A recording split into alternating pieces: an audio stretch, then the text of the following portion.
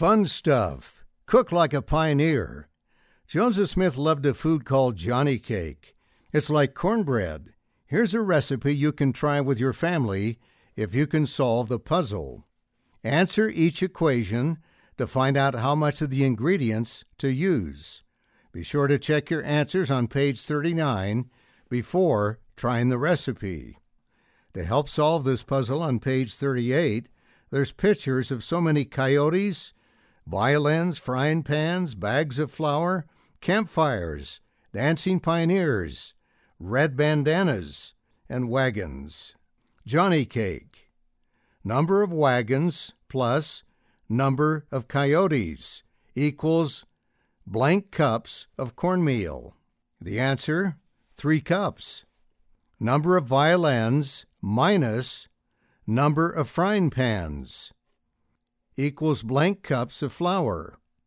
1 cup of flour.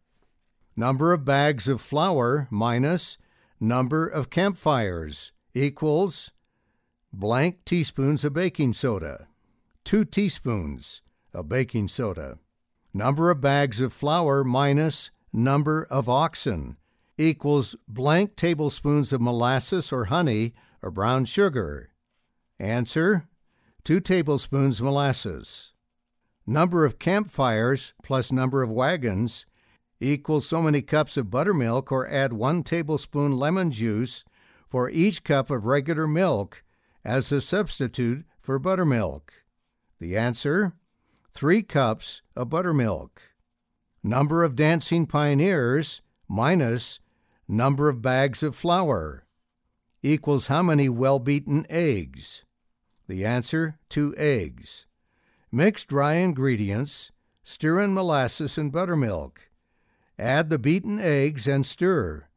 Pour batter into a greased 9 by 13 inch, 23 by 33 centimeter pan and bake at 400 degrees Fahrenheit, 200 degrees centigrade for 30 minutes. Enjoy with butter and honey.